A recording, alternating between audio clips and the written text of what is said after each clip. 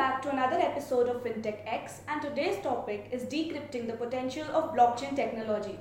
Today, we have a very special guest with us, Mr. Devang Mundra, the CTPO of Credex, India's leading cash flow solution provider. A Stanford University alumnus, he has over a decade of experience and has worked in companies like Oracle, Lattice Engines, among others. Thank you, Devang, for taking out the time for this podcast. Before we start, if you could tell a little more about yourself. So I think you've covered a lot about me already. I am trained as an engineer. I've done masters in electrical engineering. I've worked a lot on mathematical problems and software systems and distributed systems in particular.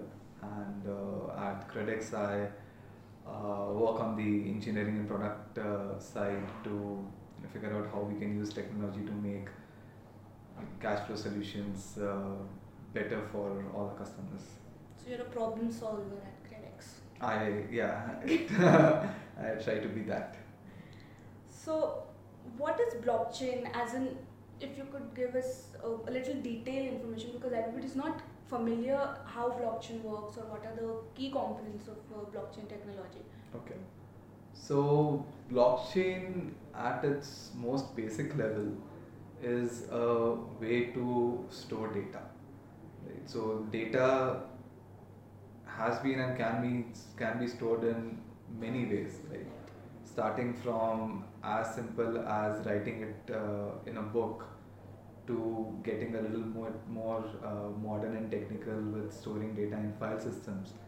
That then kind of went to storing data in databases, right? And again, the databases came in multiple types like relational, non-relational, etc. And then and blockchain is another way to store data.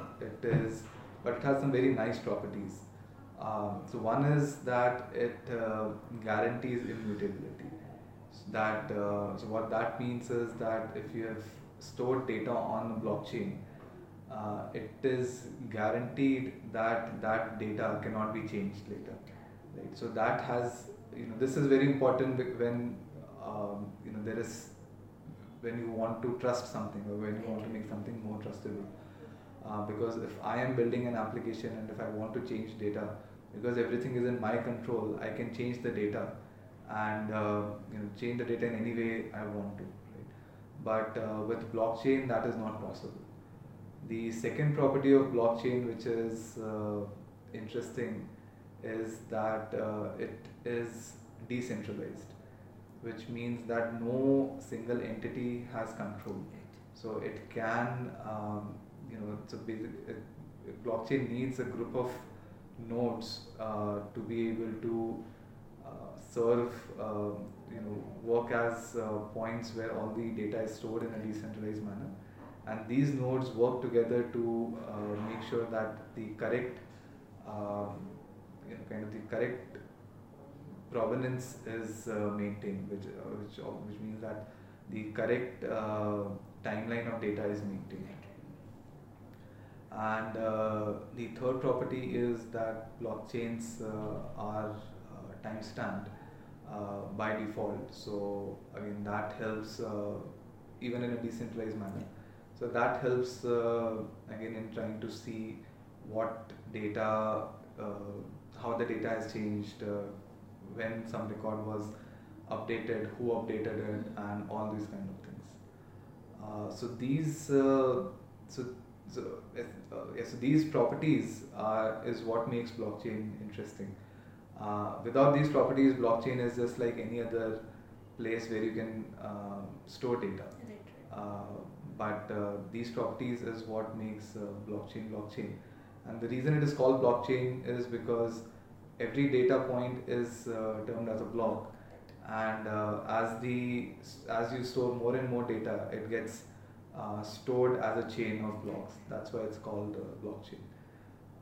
It came into mainstream with the advent of cryptocurrencies.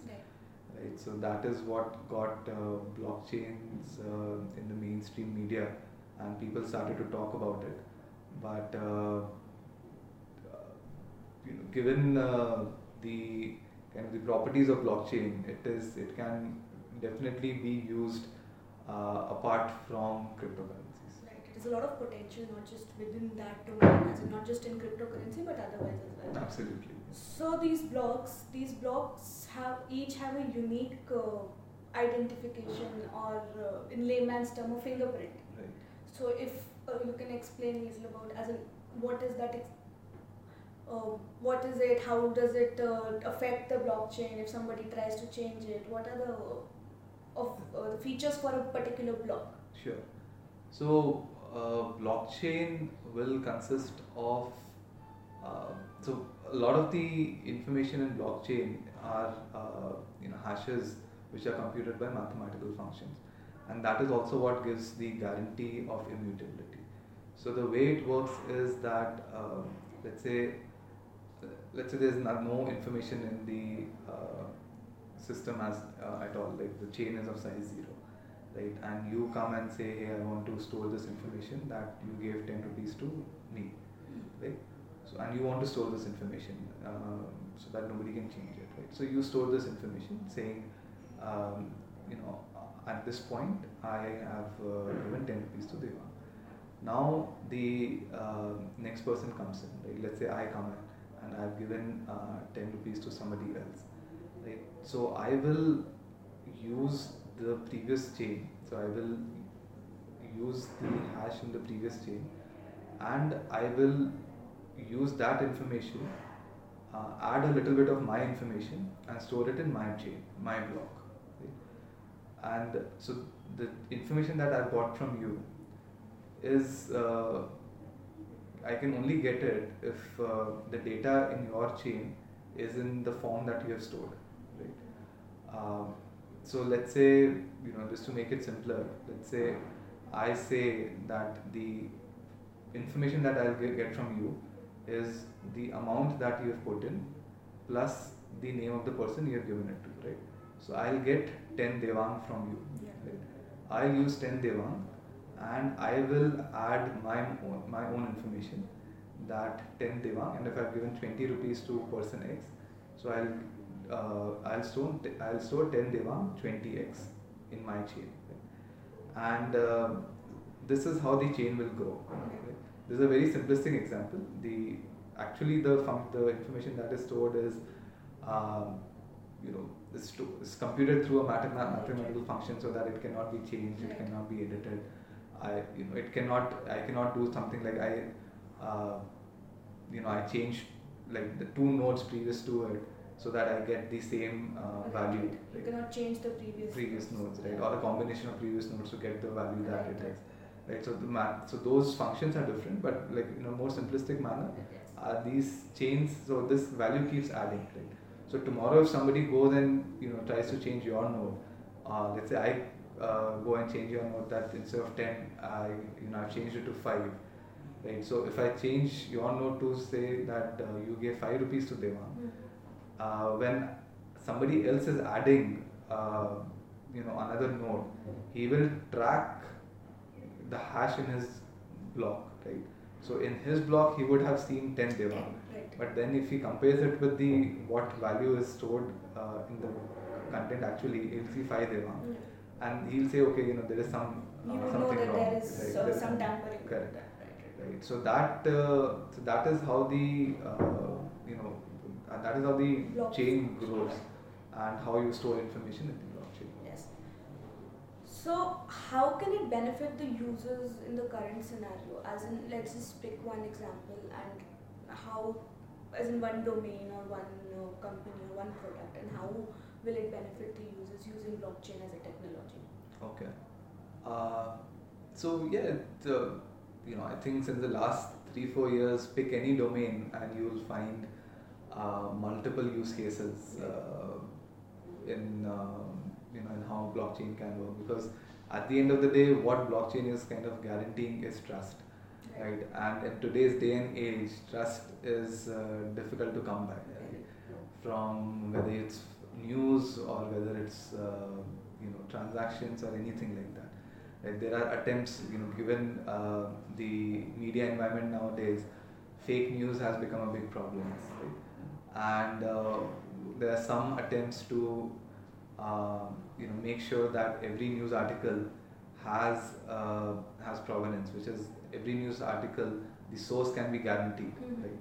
And blockchain is an interesting, or serves this purpose very well, that everything that came in for that news article can be stored in the chain, where the end product is the news article, right? So anybody who is reading the article and he wants to see the chain through which the data has come or the sources have come, they can look at the the chain and have the guarantee that nothing has been tampered with, and these are the actual sequence of events that led to the publishing of this news article, right? Similarly, in food industry, right? Today you don't know the the fruits and vegetables you are eating, where it is coming from, right? How long has it been in the warehouse? Which farmer? Which you get oranges from Nagpur, right? That, and you pay a premium for that. But are you sure that the oranges are actually coming from Nagpur? Right. You don't know that. Like, you're just relying on somebody who's relying on somebody. Yeah. But this kind of technology can help you kind of guarantee that kind of that information, that okay, this orange is actually coming from Nagpur, from this field which was harvested at this time, right? So these sequences of events that needs to be traced, which needs to have traceability, blockchain is a wonderful technology for that.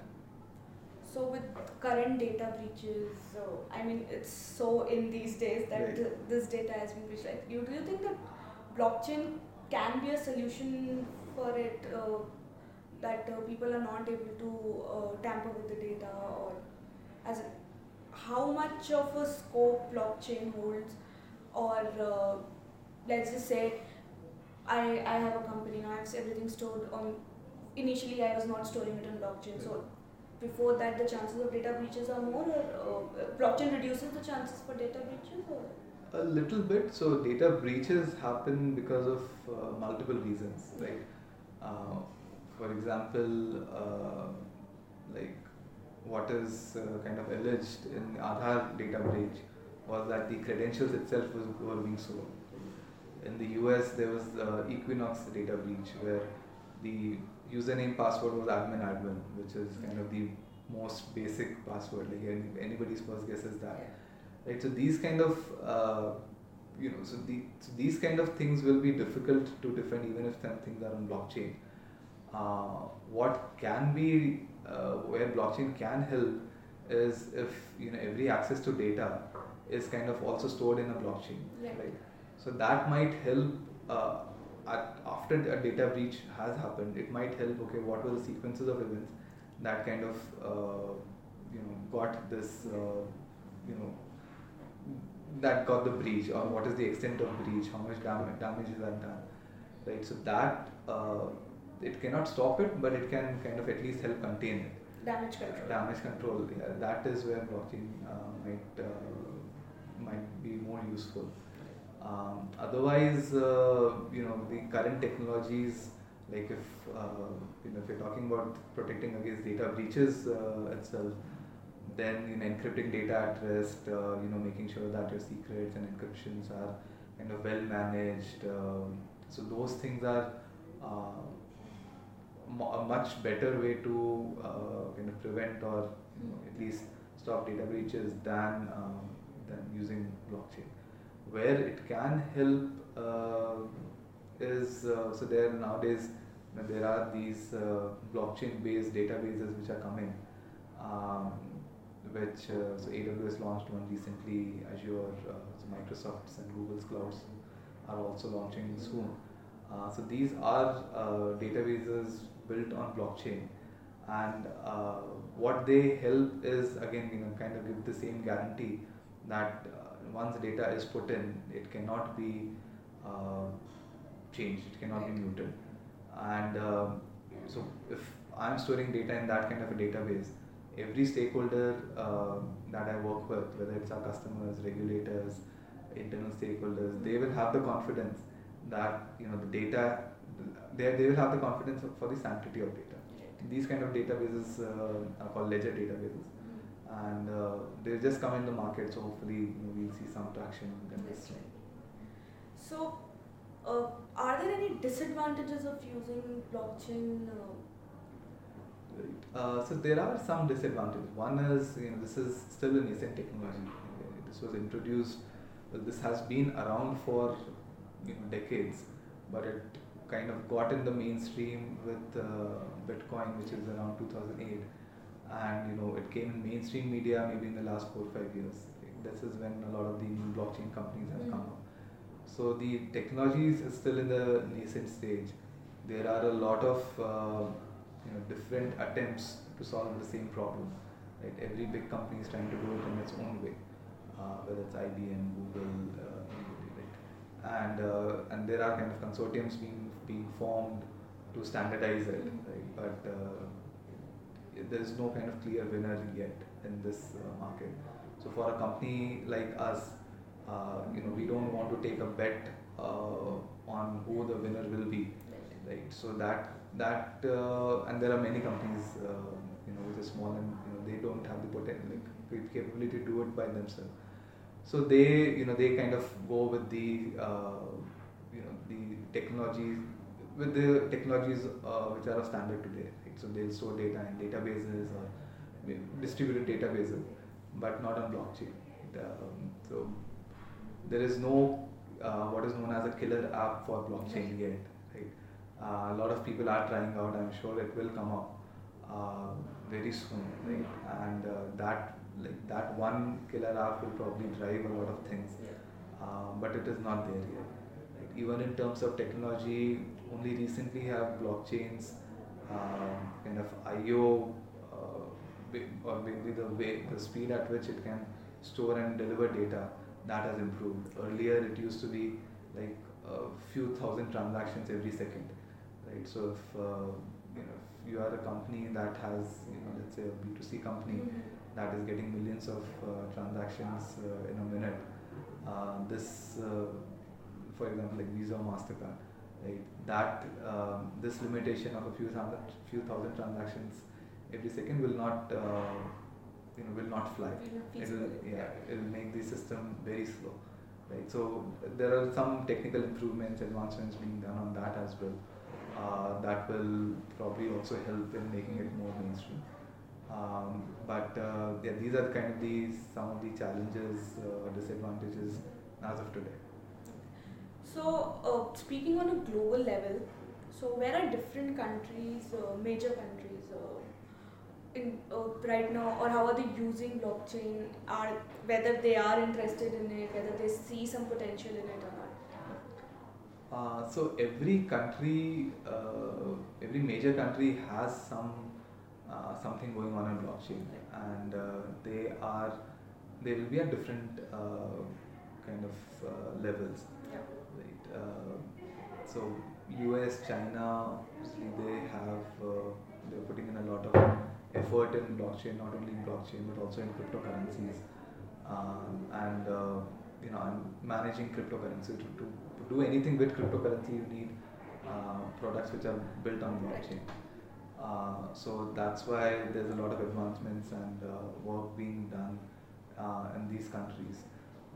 Even other countries like Canada, France, these have some of the other efforts or projects going on in blockchain. Even in India, RBI has come up with a sandbox environment, right? And that even the RBI is kind of not so gung-ho about cryptocurrency, right, but thankfully they can differentiate between the hype of cryptocurrency and the potential of blockchains, right? And they have provided a sandbox environment that helps in building products for blockchain, and we'll see how those efforts go. Right? Even recently, blockchain was in news because Facebook announced its Libra currency, which was again built on blockchain, and it has seen a lot of pushback from different countries because a company like Facebook going into currency kind of brings jitters in global economy. So that's why, but so what while Libra might not be have gone with a flying start, but what it does show is that a lot of countries are familiar, the regulators, the lawmakers are familiar with what blockchain is, how to regulate it, how to think about it, right? So France, Germany, all these came up with comments about Facebook's project.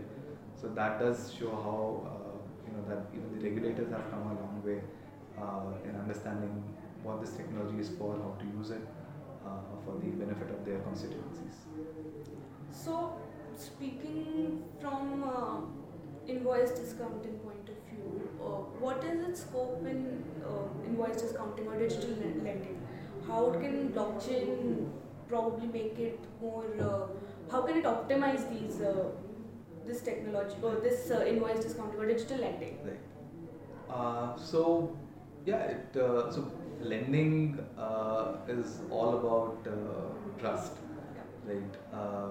You in the earliest of days, you gave people to you whom you trusted.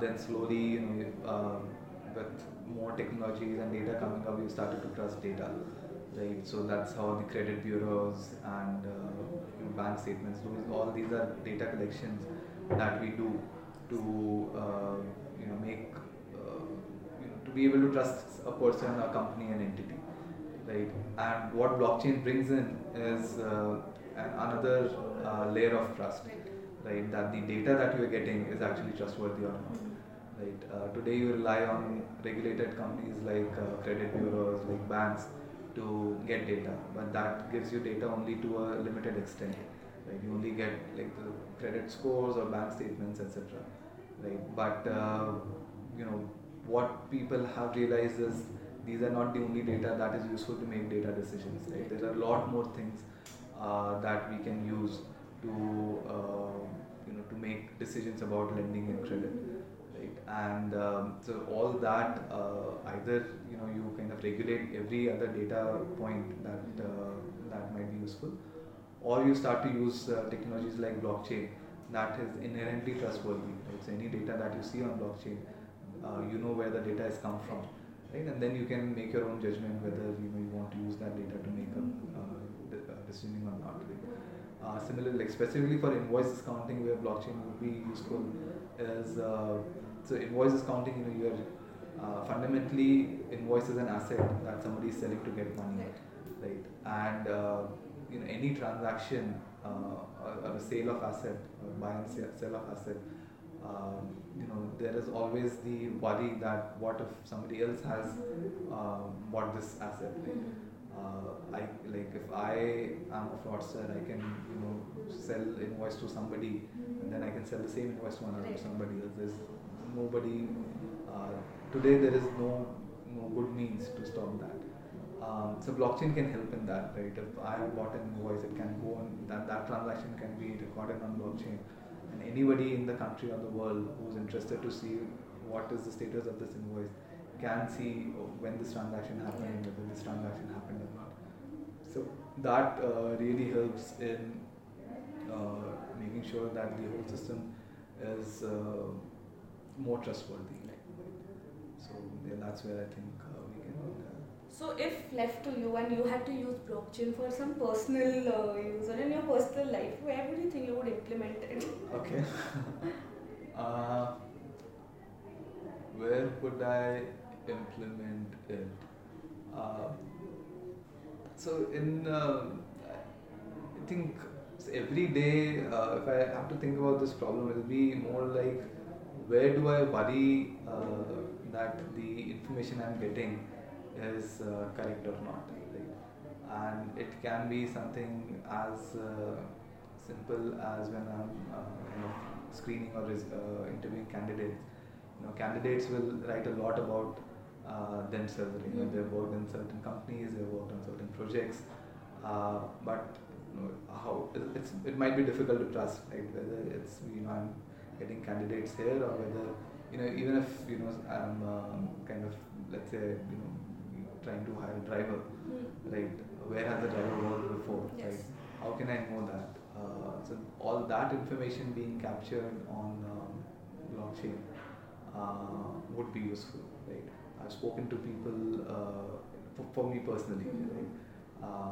And there are attempts going on this, right? India is in a state today where all ideas are being at least tried out, Right. and but again, given that blockchain is not mainstream yet, and there is not a lot of work happening in blockchain in India, it might take some time. But yeah, personally for me, if I could get information about a person, or at least what a person is saying, I Some can verify credibility, some basically. credibility. That will help me, make decisions much more faster. Right, so yeah, that's where I would love to see some blockchain action happening. As a techie, do you feel like working on this technology? Yeah. As in building this technology or Right. creating it, optimizing it in some manner. Right. It is definitely an interesting engineering problem, right? About how to increase the throughput of a blockchain, right? How can I use more number of I add more number of transactions? How can I make it more user friendly, Okay. so that any other company can use it, right? So these are definitely interesting engineering problems, and every techie loves solving problems. Exactly. Right. So yeah, I would love that. If given a in- chance, you like. Yeah, in You have to addition work to on it. yeah, it's just that there are so many problems to solve. You have to pick your battles about which Right. ones you want to get into. But as a and which hobby, one- you can. if I had the time, then probably. But yeah, that's wishful thinking on my part right now. So thank you, Devang. It was very knowledgeable. I'm sure people would understand now what exactly blockchain is, how this technology works. I'm hoping we can catch up for another podcast Sure. where we can cover some specific technology and how it works around the world. I'll be happy to. Thank you. Thank you.